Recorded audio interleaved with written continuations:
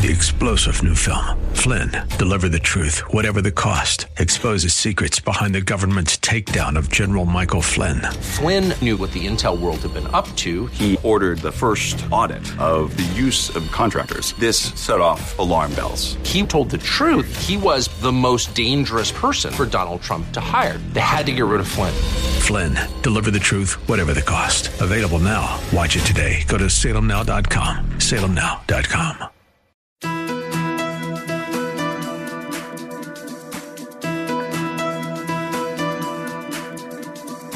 It's time to sit back, relax, and listen to Conversations with Joan. Conversations with Joan will inspire, motivate, and empower you. Live your best life now. Listen, learn, think, and decide. And now, here's your host, Joan Herman.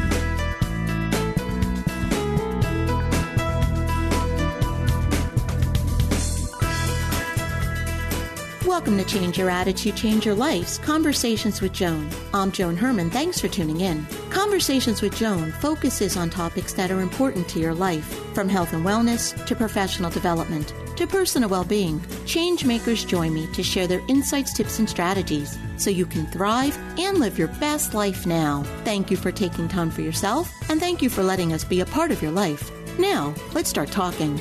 Certain regions of our brains are always at work at involuntary activities like daydreaming, worrying about the future, and self-talk. This mind-wandering can stop us from keeping our attention in the present moment. We spend a great deal of time and energy trying to control this incessant chatter. But according to today's guest, Dr. Moshe Bar, we can harness the default activity in our brains and use it to our benefit. Dr. Bar is an internationally renowned cognitive neuroscientist. He is a former director of the Cognitive Neuroscience Lab at Harvard Medical School and the Massachusetts General Hospital.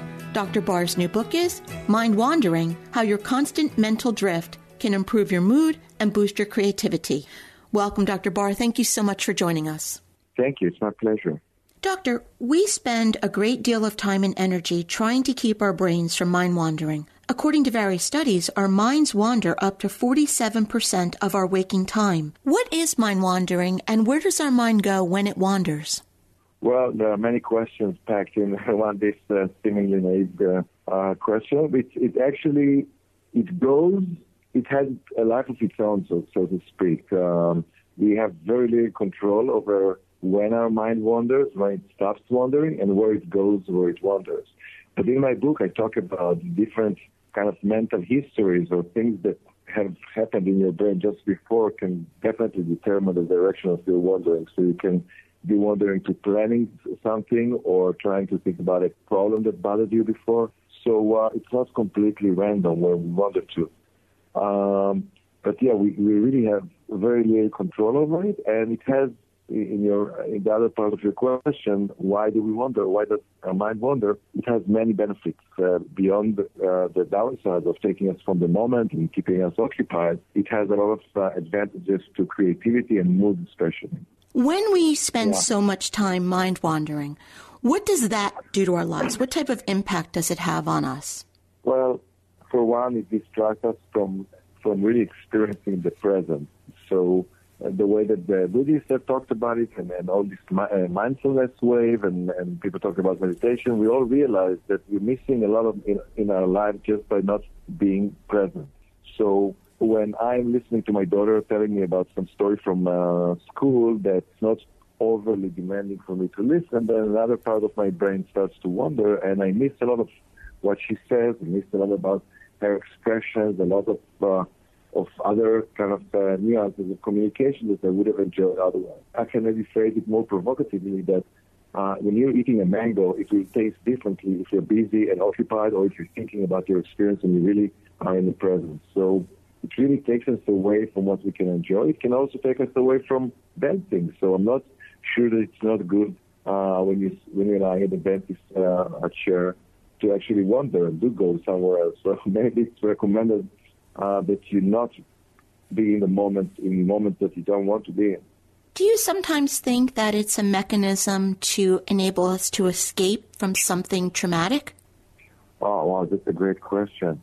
I haven't phrased it like this, but yeah, it's a really good question. So it also ties to your first question about where does it go? So I think that my intuition, there's no evidence for this, but my intuition is that you're completely right here, that when people try to avoid thinking about trauma, people with PTSD, for example, post-traumatic stress disorder, they definitely don't want to revisit the trauma in their mind. So they do everything possible. But there's something curious about the mind, and I do write about it. It's called the ironic process, that the more you try to avoid thinking about something, the more you think about it.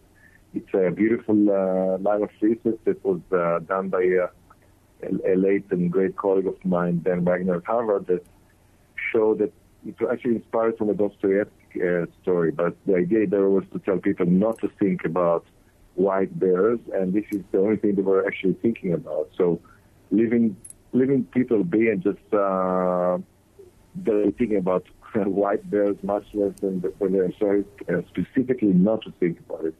So this obviously has a lot of implications to exactly what you're saying, that when we try to not think about the trauma, actually that makes us more obsessed about this trauma. So not directly telling yourself not to think about something achieves the opposite effect. So it's really, you need to be more sophisticated with your mind. You're trying to fool your mind. When you promote mind wandering in situations like that, can it lead to healing? Can it create some type of a creative solution to the problem that you're trying to avoid? Well, again, there are two things here. So I don't personally believe that you can cure a trauma without visiting it. So just by avoiding it, at some point I believe that you can't escape it. But you did say also in a question about finding creative solutions. So a lot of what we do when we wonder is we call it incubate. We incubate on a problem. So our creative process is, sometimes in those aha moments where we have an epiphany or some kind of an insight, it almost feels like pixie dust, but it's really coming from our subconscious, doing this incubation behind the scene and thinking about creative solutions for ourselves.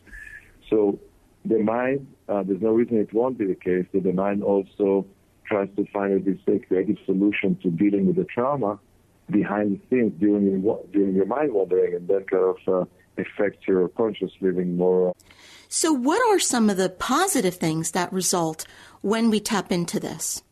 I would start off by saying that actually a lot of my friends are thankful to me because I kind of gave them permission not to feel guilty, and to myself also not to feel guilty when I'm being caught or when I catch myself wandering. So when realizing that it has so many advantages, you realize it's actually a very productive time, and we shouldn't be feeling that we are not, I should feel guilty when I'm trying to listen to my daughter and instead I'm wandering to something at work. But otherwise, just staying in bed in the morning, just extra 15 minutes to wander, that's completely productive, and it's completely okay to do because the mind does a lot of things that are good for us during those intervals.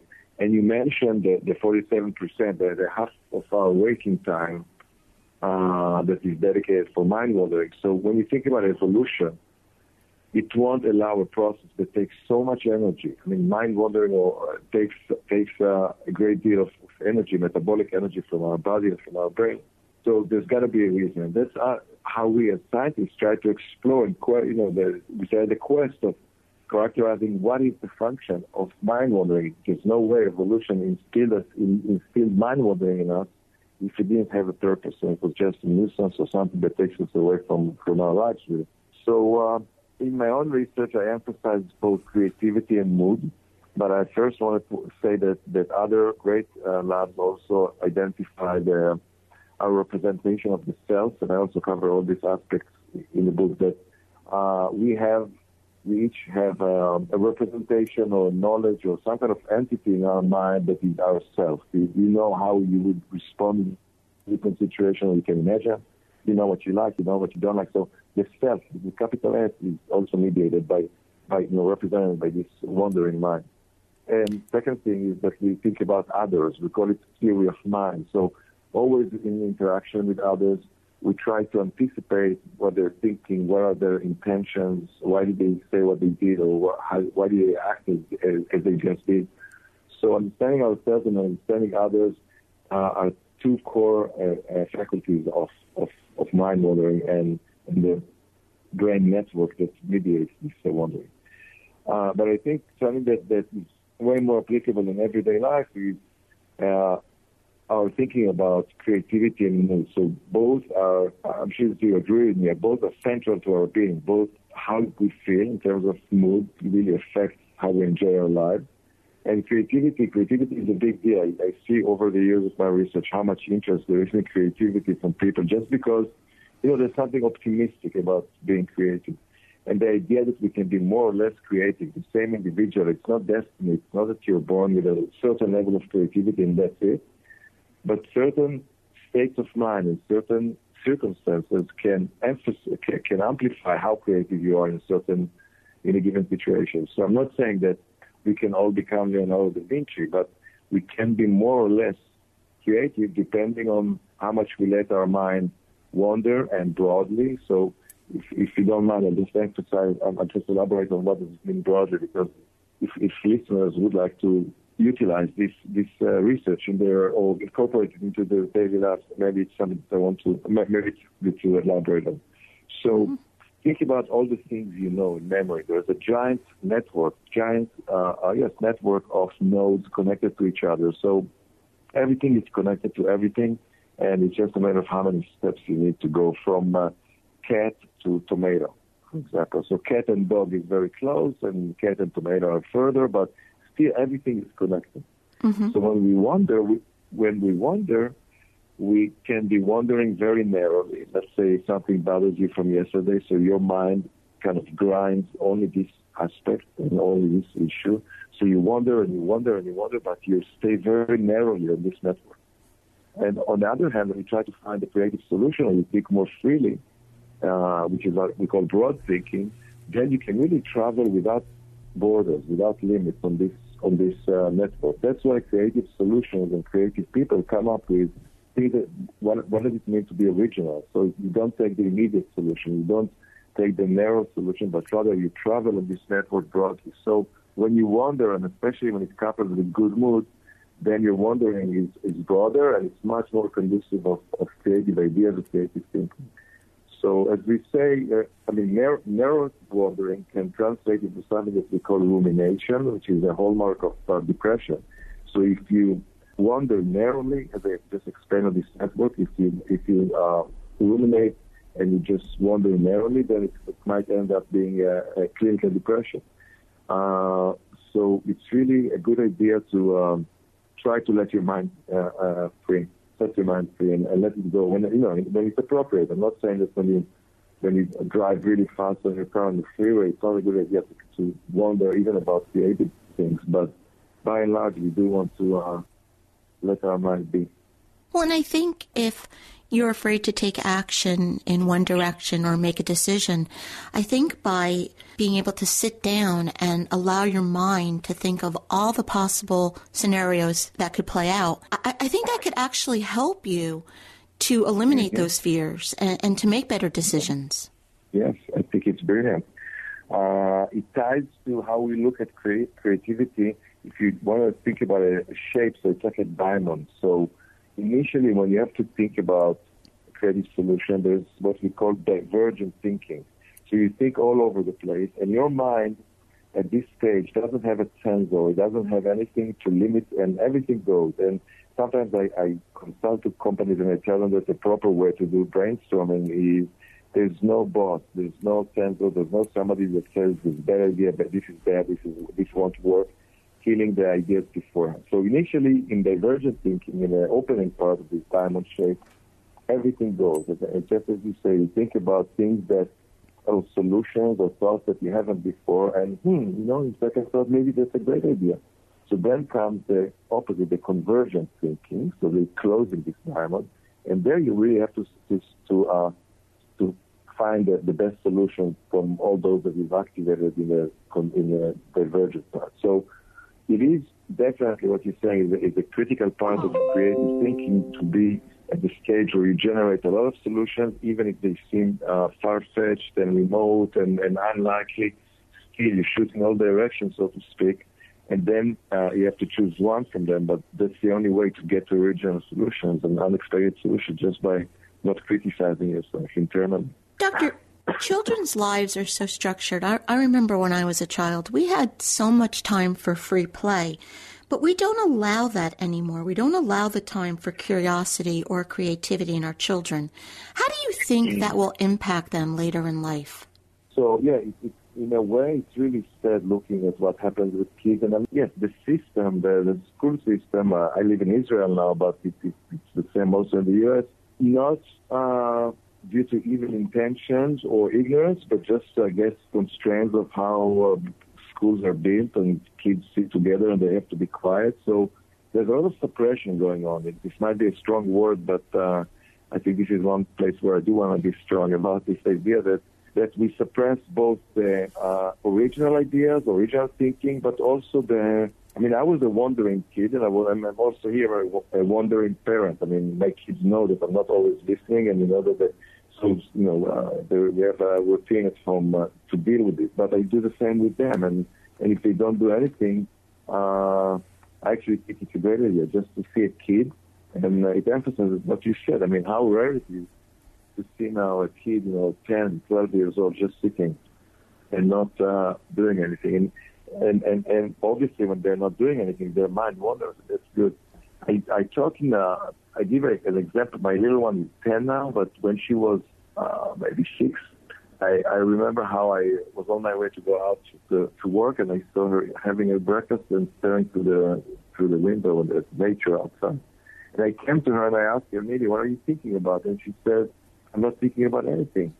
And it struck me as, you just look at something and you don't necessarily have to ask. We have the grown-ups have so many worries and concerns and things to think about, and we're bothered with things. So we can't just look at the flower and stay there with the flower. We immediately wander and drift, and I guess I drift to be talking about the negative aspects. But yeah, back to your question, I think it's a great idea actually, and following some talks I gave after the book came out, there's a couple of entities that's really interested in trying to facilitate and to enhance creativity in their organizations. And we talk about what are the conditions.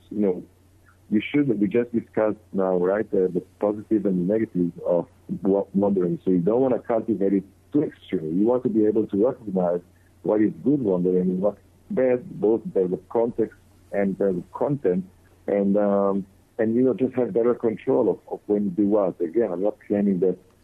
I want to emphasize that we don't have much control over the process itself, but we can navigate it to some extent, and we can have some effect about the content of what we wonder about, the situations where we allow ourselves to wonder and when not. So I think, opening up this broad thinking that I told you about that is conducive to creativity, this is exactly the non-suppressed thinking. Thinking broadly is not suppressed. And you need time for this. So if kids are always from one class to another and from one activity to another, I do think that people still find their mind is so stubborn, it does find the time to wander. But I really hope that people won't think it's a waste of time.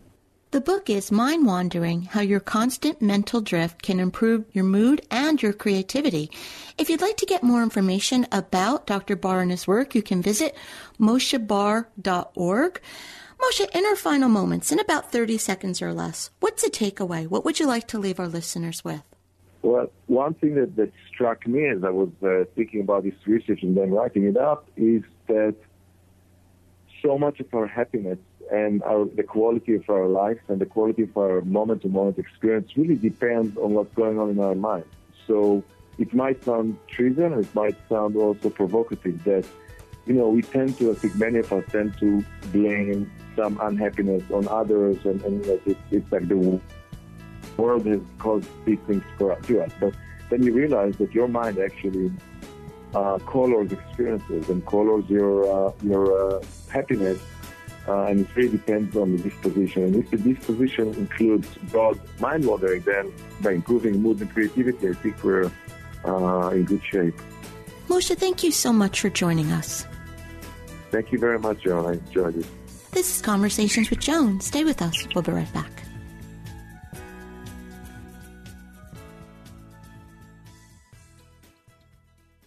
Do you feel lost on your journey to health and happiness? Then let us guide you on your path. Personalized actions towards health.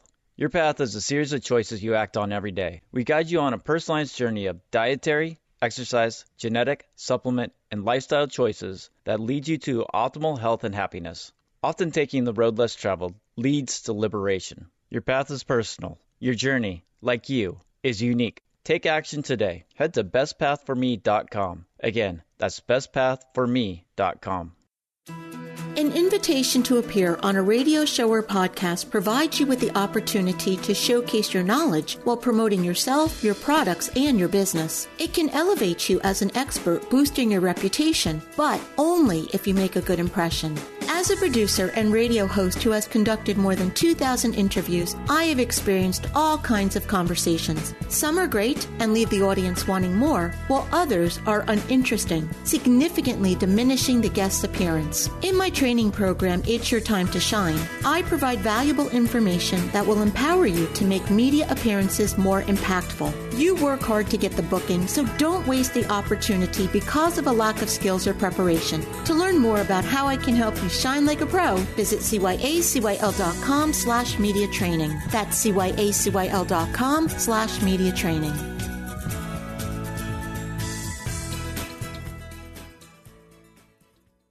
Welcome back to Conversations with Joan. Thanks for staying with us. Our next guest, Esther Pipoli, helps families navigate life's difficult moments. She's the owner and founder of Loss of Life Advocates, also known as Lola. Her company provides confidential concierge grief support to families, business owners, and employers, helping them navigate the operational side of loss. She is here today to discuss protecting a business after a loss. Welcome, Esther. Thanks for joining us. Thank you for having me. Esther, when death occurs, we usually think about how it changes us on a personal level, but what about when we own a business with the person who passed? How can that loss impact us? Well, how you respond to that and get ready for that is super crucial. My late husband was a trial lawyer, so for me, I needed to react appropriately, and I made a lot of mistakes. So here are just a few things that I think are important. One, if you have a business owner that is your spouse and they passed away or they're going to pass away, having communication with their employees or their clients is really important. So setting that up ahead of time is best, but if not, as soon as they pass away, establishing who the clients and the customers are and sending out communication to them, letting them know that everything's going to be okay and that somebody's going to be point in taking any questions or concerns for you. That is the first thing. The second thing is, security. Who has access to the office, to the important documents, to the files, to the client information? Unfortunately, employees go into a self-preservation mode, and they start maybe taking or looking at information and saying, look, my boss just passed away. I need to, start looking for another job. And they think maybe sometimes taking their clients that they've been working with to another firm might be easier, a transition without talking to the ownership or the leadership. So knowing who has access to your office in and out, the time frames, and talking with the security guard if there is one in the building is super important. Also knowing your accounting and receivables for those clients. Who owes your spouse or your business money? What kind of accounting setup and arrangements? Were people making payments? Do they have an outstanding balance? Knowing that all those things may end up having to go through probate. And one of the most important things that I learned is that I was the executor for my husband's estate. I didn't realize that I was also the bill collector for his business. That was an important lesson that took me years to figure out. Esther, what if you're a spouse who has never had any part of the business, don't really know the industry, and don't have any interest in keeping it going? How do you get through those difficult days after and then try to figure out where to go from there? If you have a trusted CPA, I always recommend reaching out to them.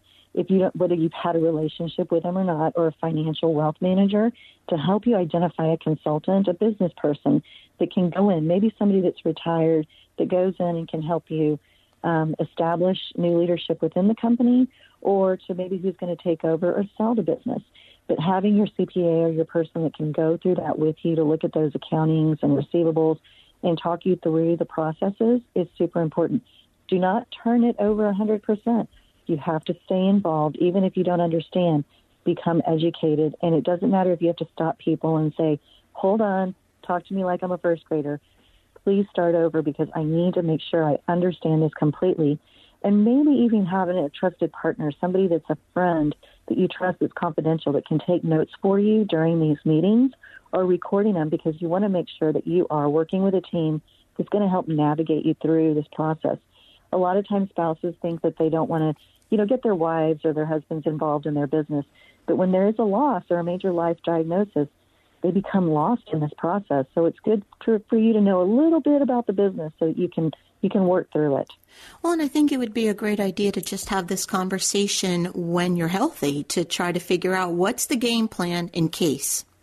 Exactly. So having those protocols in place are really important to know. What happens if I become, ill with COVID or some life diagnosis that maybe is going to require some treatment?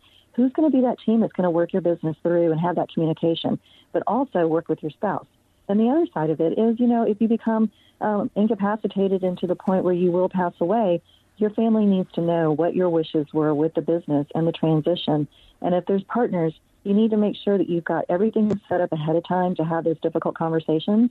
So talking to an insurance agent about buy-sell agreements and key man insurance is also important for your own safety and for the financial security for your family. Esther, what's the takeaway from this conversation? Even if you have a family business or your spouse has a business, you need to know at least enough about it to process it. Once a year, twice a year, you're supposed to have meetings, corporate meeting minutes. It's a good time for you to sit down with your spouse and say, what do I need to know? Some people have those quarterly meetings with their family and say, here's what's going on. Some people never share anything until it's too late. So I think, from a standpoint of communication, sitting down, having a glass of wine or a cup of coffee or a cup of hot tea, whatever you want to get, and having those conversations and saying, honey, I need to know who I trust in the event something happens to me or you. We need to have a plan in place. So let's have this difficult conversation, and then it'll be over before we know it. It's like ripping off a Band-Aid. Esther, thank you so much for joining us. If you would like to learn more about this topic or Esther and her work, you can visit lossoflifeadvocates.com. And as always, to hear more great advice from Esther, you can visit our website, cyacyl.com/Esther. We'll be right back. An invitation to appear on a radio show or podcast provides you with the opportunity to showcase your knowledge while promoting yourself, your products, and your business. It can elevate you as an expert, boosting your reputation, but only if you make a good impression. As a producer and radio host who has conducted more than 2,000 interviews, I have experienced all kinds of conversations. Some are great and leave the audience wanting more, while others are uninteresting, significantly diminishing the guest's appearance. In my training program, It's Your Time to Shine, I provide valuable information that will empower you to make media appearances more impactful. You work hard to get the booking, so don't waste the opportunity because of a lack of skills or preparation. To learn more about how I can help you shine like a pro, visit cyacyl.com/media training. That's cyacyl.com/media training. Have you ever considered using medical-grade essential oils for improving your immune system? Imagine having your medicine cabinet filled with therapeutic-grade essential oils that can actually improve your health. Hi, this is Roxanne D'Angelo, a certified Reiki master. Many essential oils work directly to either fortify the immune response or eradicate the bacteria and viruses that can make us sick. Research suggests that highly concentrated essential oils also have pharmacological and immune-strengthening properties, such as antiviral, antifungal, antiseptic, and anti-inflammatory. Here are some of my favorites for building a stronger immune system. Lavender, when used before bed, can improve your sleep, a critical factor in building a strong immune system. Jasmine has been known for alleviating stress and anxiety. This is critical since studies show that ongoing stress can undermine immunity and leave us vulnerable to both everyday illnesses and chronic disease. And last, frankincense, one of my favorites, is best known for its highly effective inflammation-fighting capabilities. Are you ready to take the initiative for strengthening your own immune system by incorporating essential oils into your daily lives? If you would like more information, you can reach me on the web at crystalclearenergies.com or call 201-615-0960.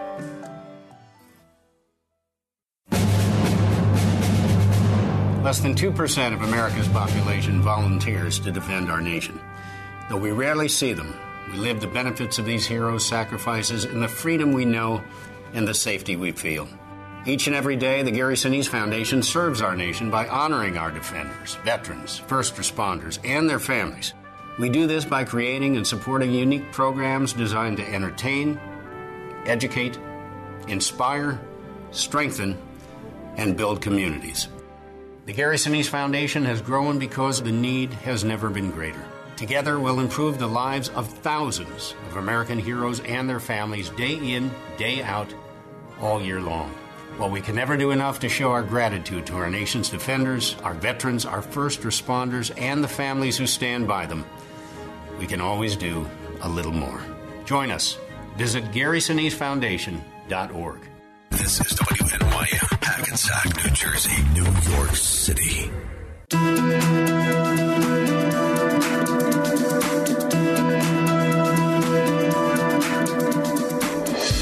Welcome back to Conversations with Joan. I'm Joan Herman. Thanks for staying with us. It has been reported that in the United States, more women than men live in poverty. Our next guest, Tammy Thompson's own life, once emulated those statistics. Tammy's journey was paved with homelessness, loss, and countless obstacles, but she turned that pain into a triumphant story.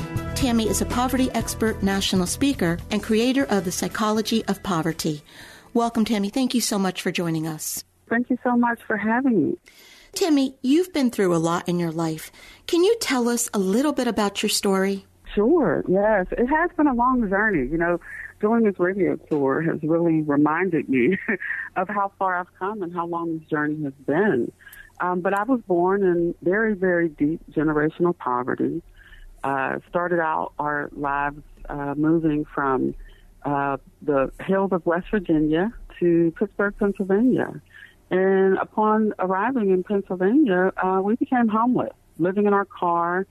My father and my mother both looking for work, taking turns, staying in the car with my brother and I, and having a pretty tough time in regards to housing security and food insecurity, and eventually became an adult, raising my own children in poverty, just trying to get a foothold, trying to figure out how to escape and create a better life for my family. But it has been a long journey. Tammy, how did that experience shape the person you became? Well, I think, 52-year-old Tammy has a different answer than younger Tammy, who was really in the midst of it and struggling. I think one of the ways that it has shaped me is recognizing that I'm stronger than I ever thought I was, and that I had hidden talents and skills that at the time when I was really stuck in poverty and really in deep survival mode, trying to figure it out, I never recognized those strengths and talents. So, recognizing the survival mode changes how you view yourself. It changes how you see opportunity. It changes how you see your community. So doing the work to separate yourself from survival mode and start being a thrival thinker has been one of the things that I've learned along the way, is probably the most important aspect to escaping poverty. More women today are living in poverty than men. Why do you think that's the case? Well, I think historically women have, society has put a quote-unquote place for us where we belong. And in the past, that has been at home, taking care of our children, taking care of husbands. And we have slowly been making progress to get ourselves out of that mold. Unfortunately, everybody doesn't see us in that way, and they would actually prefer that we stayed home and stayed out of the workforce. And I think, the fact that we still earn less than men in most cases is a prime example of the fact that folks don't see us and the value in us in the workforce, in society, in entrepreneurship, in any space that has been historically set aside for men. When we think about people living in poverty, we usually equate that to their financial situation. But you say that poverty is not just about not having money. Can you explain that to us a little bit more? Absolutely. This is one of my most favorite things to speak about, because I think when we hear poverty, when we start discussions about poverty, we're typically talking about people's financial condition, how much money do they have or how much money don't they have. And although that is a very important thing to understand and to discuss, we also need to talk about the emotional and psychological impact that poverty has on people. The impact of not having your most basic needs met on a regular basis changes how you see yourself in this society. For a lot of good reasons. There's a lot of stigma and shame associated with poverty. So focusing on how that stigma and shame help create situations for people, changing how we see ourselves based on our perception that society has set for people in poverty. The I don't work hard enough, or you're not smart enough, or you haven't done enough, or you deserve to be poor attitude is actually literally killing people. Because a lot of people would rather suffer in silence than deal with the shame and judgment that comes with being in poverty. So I think that focusing on the emotional and psychological impact is just as important or more important than focusing on the financial aspect. Because if you don't see yourself moving to the next level, if you don't see yourself in a space outside of poverty, then the chances of actually getting out are reduced. We can give people money, we can throw money at these issues, but the reality is if people don't see themselves being in a different space or see themselves as a homeowner or an entrepreneur or someone who has the ability to move up the economic ladder, then they won't. So I'm really focusing on helping people see themselves in certain opportunities is very important. Well, I couldn't agree with you more. I mean, my work is all around changing your attitude and changing your life. So I do believe that it begins with the way we see ourselves and what we believe can be possible. So how then, and you said that this is, where a lot of your work is focused. So how then do we go about giving people hope, helping them make their dreams come true, making them see what is possible? Yeah, I think we start individually. As individuals, I think it's important for us as members of this society to soften our eyes and change and put ourselves in the shoes of folks who are struggling and recognize that judging is not what's going to help. And also recognizing that just because you're not in poverty doesn't mean that you and your family aren't being impacted by other people who are. Economically, as a society, as a country, we are all being impacted by folks in poverty. Our society as a whole, our morals, our values are being impacted by poverty. And so just because you're not in it doesn't mean that you're not being impacted by it. Secondly, change how we think. Change how you speak to people. Be kind. Look at someone from a different perspective. Get out of our bubbles if you haven't had this experience and get to know what created someone's condition. Everybody's not in poverty for the same reasons either, right? So there's generational poverty as well as situational poverty. And I think we as individuals have to change how we see people because it's really hurting. It's hurting folks in poverty, and it's also hurting our society and our culture in this country. And then I think we have to speak up and recognize that the folks who are in this work, there's tons of programs all around the country ever since the inception of the war against poverty. We said that we were going to invest and we were going to do these things to help get people out. But we've spent over $35 trillion on the war on poverty, and here we still are talking about it. So what needs to change? And I think listening to people who are in poverty or who have been in poverty is our first step. Who knows better what works and what doesn't work than people who have been trying to navigate and survive in poverty their whole lives? So focusing on the financial aspect for a moment, can you offer a tip or a strategy that can help a woman develop a financial foundation? Yeah, first and foremost, I think getting a better relationship with money, recognizing your triggers of overspending or, not learning how to budget. And I come from a family where I was never taught these things, right? I come from a family who was just in survival mode. So I never knew how to manage money. I think doing a self-assessment and analyzing what you know and what you don't know, and then seeking out resources to learn what you don't is the first step. if you're not familiar with how money works, then you're most likely going to be making mistakes that are too costly to continue to make.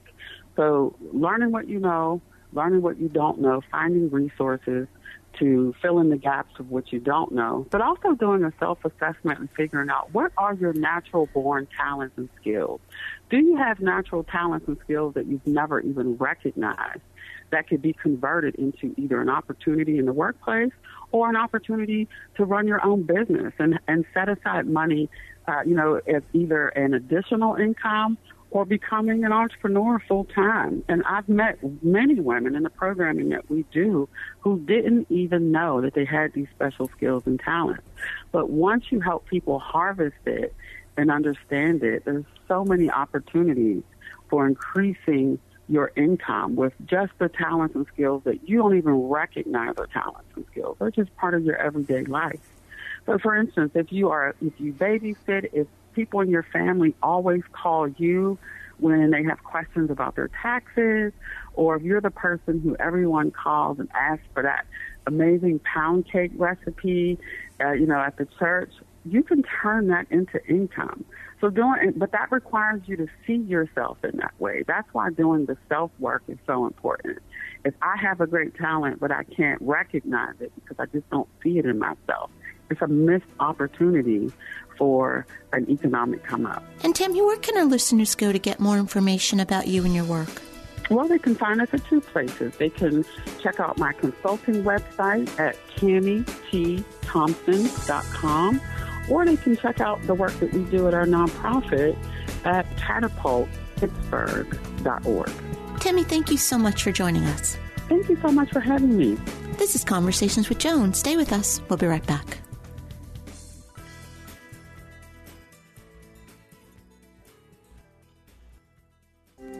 Is there a difference between music therapy and sound healing? Hi, I'm Allison Ayati. I'm a musician, sound practitioner, and the creator of The Sound Life, a lifestyle app for relaxation and meditation through sound and music. Yes, there are differences. Music therapists are required to get a degree through an accredited college or university program. In Western nations, music therapists study Western music practices and learn Western-style instruments, which they play in therapeutic settings for a variety of purposes, such as palliative care, recovery from stroke, and reduction of stress after medical procedures. Sound practitioners come from a variety of backgrounds. Some are trained musicians and some are self-taught musicians. Sound practitioners study a variety of instruments that are percussive and or tonal. Sound practitioners are not therapists, but many are proficient at inducing altered states of consciousness through tonal layering using instruments such as Himalayan bowls, didgeridoo, flutes, chimes, and bells. The higher purpose of sound healing is to bring the listener into a state of relaxation and meditation to calm the mind, release tension, and experience peace.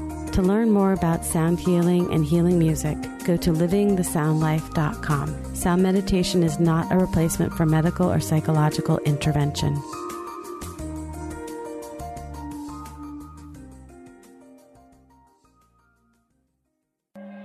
Are you looking to start making smarter decisions with your money, but are unsure of what your first step should be?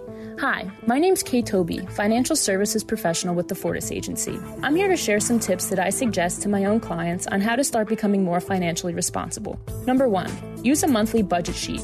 Creating a budget sheet that lists your expenses each month will provide you with an idea of exactly what you're spending money on. This will help you realize where you may be able to cut back on costs that are not truly essential. Number 2, map out your financial goals. Taking the time to figure out your goals for the short term, midterm, and long term will help you realize what vehicles you should be saving into.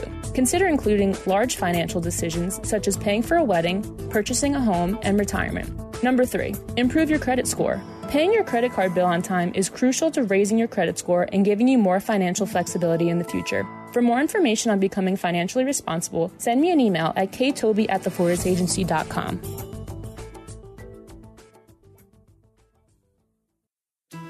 An invitation to appear on a radio show or podcast provides you with the opportunity to showcase your knowledge while promoting yourself, your products, and your business. It can elevate you as an expert, boosting your reputation, but only if you make a good impression.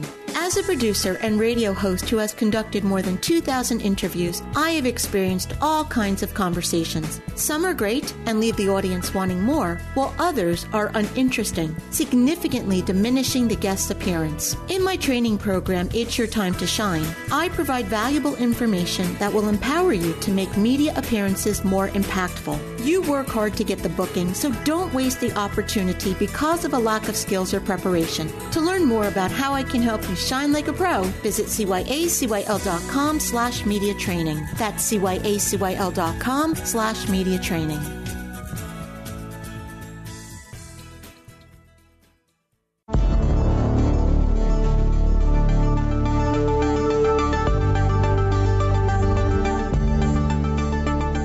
It's time for To Your Health. Joining us today to talk about iron deficiency anemia and the importance of knowing your risk is Dr. Neil Gokul, the Medical Director of Clinical Education at Southwest Medical. Dr. Gokul is also the Associate Program Director of the Family Medicine Residency Program at Valley Health System. Welcome, Dr. Gokul. Thank you so much for joining us. It's my pleasure to be here on behalf of Daiichi Sankyo. Doctor, everyday tasks such as doing laundry or yard work can be tiring for many, but for people with certain chronic conditions, they can sometimes be especially challenging. Iron deficiency anemia affects approximately 6.5 million Americans, including 1 in 5 women who are of childbearing age, and many don't even know they have it. So what is iron deficiency anemia, and who is most likely to be affected? As the name suggests, iron deficiency anemia is related to low levels of iron within the body. Our red blood cells are responsible for circulating oxygen from our lungs to the rest of our cells and organs to keep ourselves healthy and active. When we become low or deficient in red blood cells, that's what leads to anemia. Individuals that are at more risk, as you mentioned before, are certainly women of childbearing age. In fact, 1 in 5 women of childbearing age will suffer from iron deficiency anemia. Also, individuals with certain chronic conditions, such as heavy uterine bleeding, like heavy menstrual cycles, certain gastrointestinal conditions, like inflammatory bowel disease, including Crohn's disease and ulcerative colitis, as well as celiac disease and non-dialysis dependent chronic kidney disease, all increase your risk of having iron deficiency anemia. Are there different stages? There's not necessarily different stages. However, different people can be impacted differently. It's important to note that there are common symptoms, as you mentioned before, such as generalized fatigue, shortness of breath with activity, paleness of skin, dizziness, or dry mouth. But many individuals can have iron deficiency anemia and not have any symptoms at all. How is iron deficiency anemia diagnosed? The only way to diagnose iron deficiency anemia, or IDA, is through specific blood tests ordered by your doctor. And it's important to point out that these blood tests are not a part of standard or routine screening, so are not generally included in your annual wellness or general physical exams. So it's important to have a detailed discussion with your doctor on asking about your iron levels. So this test would not be part of our usual blood work? That's correct. Normal or routine standard blood tests that are done for your annual wellness or general physical do not include testing for iron levels. What happens if we don't treat this deficiency? Going untreated, iron deficiency anemia can lead to onset or worsening of symptoms if they already exist, as well as worsening of underlying chronic conditions. So it's important to make sure certain individuals, especially those at increased risk, have a detailed discussion with their doctor. There's a great resource at imayhaveida.com to provide more detailed information, as well as the ability to take a personalized quiz that can help guide that discussion with your doctor. What is the usual treatment for this condition? There's a variety of ways of treating iron deficiency anemia, each tailored to the underlying cause of the IDA, as well as in conglomeration with any individual's existing chronic medical conditions, comorbidities, as well as other medications that an individual may be taking. What food should a person with iron deficiency anemia eat, and what should he or she avoid? That's a great question. Diet has an impact on multiple chronic medical conditions, including iron deficiency anemia. While iron-rich foods can help prevent and promote healthy iron levels, that's not always sufficient to maintain or prevent iron deficiency anemia, especially depending on the underlying cause. So it's important to have a detailed discussion with your doctor on determining if iron deficiency exists by checking your iron levels, and if so, the underlying cause and what treatment option is best for each individual. And again, imayhaveida.com is a great resource to determine if there are treatment options that are best for a certain individual. And doctor, what's the takeaway? I want to make sure that we understand that iron deficiency anemia is a very common condition affecting 6.5 million Americans, many of whom may not have symptoms at all. So it's important to have a detailed discussion with your doctor to ask if you may be at risk or if you may have iron deficiency anemia, and then determine the best treatment. Doctor, thank you so much for joining us. It was my pleasure. Did you know that smoking is the leading cause of people being diagnosed with lung cancer? Isn't it time for you to quit smoking? Hi, I am Mary Beth Battaglia, a certified clinical hypnosis practitioner. It is not easy for everyone to stop smoking cigarettes. If you are a smoker and want to quit, let these tips help you stop smoking. First, start reducing the amount of cigarettes you smoke each day until you have no more cigarettes left. Let that day be the start of you being a non-smoker for good. Second, change your habit and substitute a cigarette for a water bottle. So you change the hand-to-mouth motion with something healthy.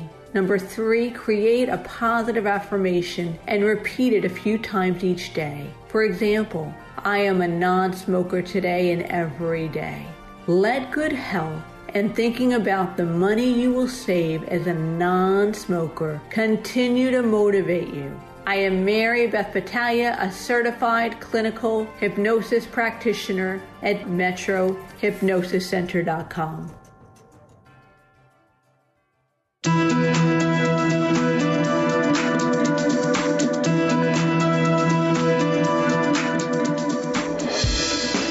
Thank you for joining us. I hope you found the show informative. At Change Your Attitude, Change Your Life, we believe that knowledge is power. Take what you've learned, apply it, and live your best life now. Remember that the information provided is the opinion of our guest and should never replace the advice of a professional who knows your personal situation. If you'd like more information, visit our website, cyacyl.com. That stands for Change Your Attitude, Change Your Life. While on our site, listen to past shows on demand, read the digital magazine, sign up for our mailing list, and be sure to follow the show on social media. Until next time, this is Joan Herman. Thanks for tuning in.